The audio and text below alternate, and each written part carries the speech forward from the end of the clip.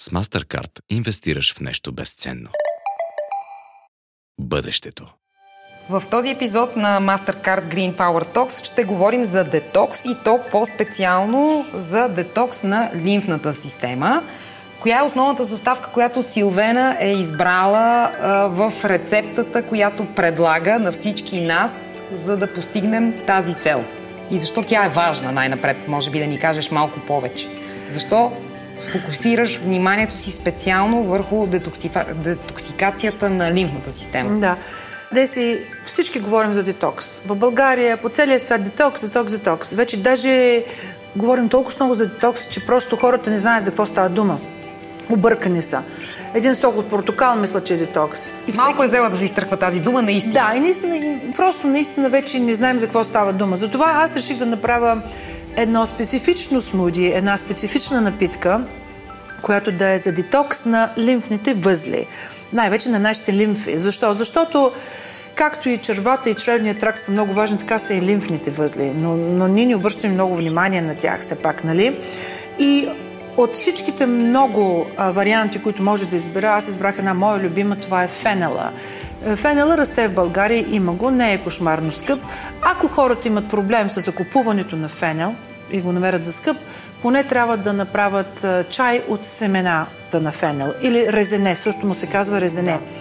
Защо? Защото е супер детокс, противовъзпалително е, а също самото семе на резене, както споменахме и в предишната рецепта, има голямо влияние за увеличаването на азотния оксид. И е всъщност много полезно.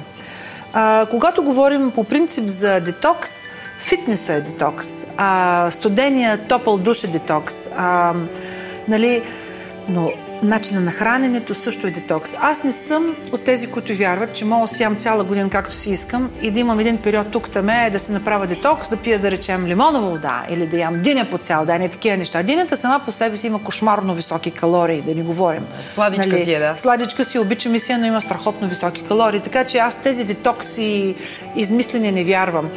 Аз искам да си го въвлека в ежедневната програма. Не е нужно да го правиш всеки ден, веднъж на седмица да речем да го правиш. Много е вкусно, но аз съм от тези хора, които обичат фенел. Сега, вкуса на фенела не е за всеки. Има леко анасонов вкус. За мен аз много го обичам. Страхотно прочиства и дъха на устата. Противовъзпалително е, както особено в комбинация тук, нали, с джинджера. Джинджефир слагам, джинджефил слагам. И какво още? Слагам също така броколи. Броколи е красноцветно, много полезно и антираково. Сурово, да, зелено. Слагам също кервис, лимон, зелена ябълка и пак така една шепа от листа от кейл. Нали. Ако не може да намерите листа от кейл, спанак е добре, но още по-добре какво е магданоз. Хубав магданоз да се сложи вътре, да речем. Много вкусно става. Даже ако правите зелено смуди или зелени напитки, защото и това става едно много зелено, с всички тези добавки, винаги слагайте магданоз. Просто е много вкусно и полезно. А в България магданоза си е основна подправка. Добре, ти спомена, че наистина много се злоупотребява с думата детокс и хората понякога се заблуждават и смятат, че се детоксикират като пият разни неща. Кажи малко повече за това. Кои са заблудите според теб по свои наблюдения? Заблудите са, да речем, като се отиде на вода. Аз сега съм направя си детокс с вода. Не, ти не си правиш, ти си правиш просто някакво лишаване от храна с вода. Някаква водна диета си правиш. Това не е детокс. Тоест, да нали, пак е някакво прочистване. Пак е някакво прочистване. Но в тази основна рецепта фенелът е супер за пречистване на лимфната система. Той просто работи. Той чисти лимфната система. Ако сложи ягоди, не е същото. Ако сложа боровинки, не е същото. Те имат други свойства. Но тук говорим за прочистване на лимфната система и затова съм сложила фенел. За мен, пак да казвам, много е вкусен. Но не забравяй, че слагаме лимон, слагам и ябълка зелена, слагам и броколи, слагам, да речем, вътре и ти знаеш, кервиза. Има много хубав вкус кервиза. Така насолено, вкусно. Аз много обичам кервиза да ям, нали? И това го слага вътре, така че като цяло се получава една чудесно балансирана напитка. Сега, ако искате точните съставки, нали, благодарение на MasterCard, помощта на MasterCard са в тази безценна глава в моята книга «Моята кухня». И там всичко е сложено по специален ред с специални количества. Защото ако сложиш много фенел, да речем, или ако сложиш много броколи, или пък много джинджер, няма да стане вкусно. Аз съм го изчислила така, че да стане супер, да ти е вкусно.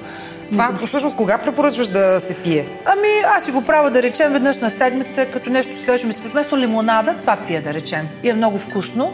Приготвям си го и си седи там, да речем. Може да си го замразиш, фенела може да се замрази, да речем. Не забравяй, че слагам и лимон. Но да речем, тук не слагам лимонов сок, слагам лимон на парчета. И само го бела, за да махам и бялото на лимона, да няма горчивото. Да. Значи, махаш ципичките и кората. Да, но си слагам вътре да си самия плод. Да си има така флеш, да си има, нали, деца вика тялото на лимона да си е вътре. Добре, значи фенел, нещо, на което можем да разчитаме за пречистване. Сега, това си го правя профилактично. Ти си го правиш профилактично. Но ако, да речем, вземем някой човек, който има проблем с лимфната система, това ще е нещо много хубаво, като едно чисто лекарство да си го правят профилактично също, но за тях ще е още по-полезно, защото те имат проблем с лимфната система. Да, ето още една от храните, които според Силвена Роу могат да заместят лекарството фенела. Да. Благодаря ти. Yes.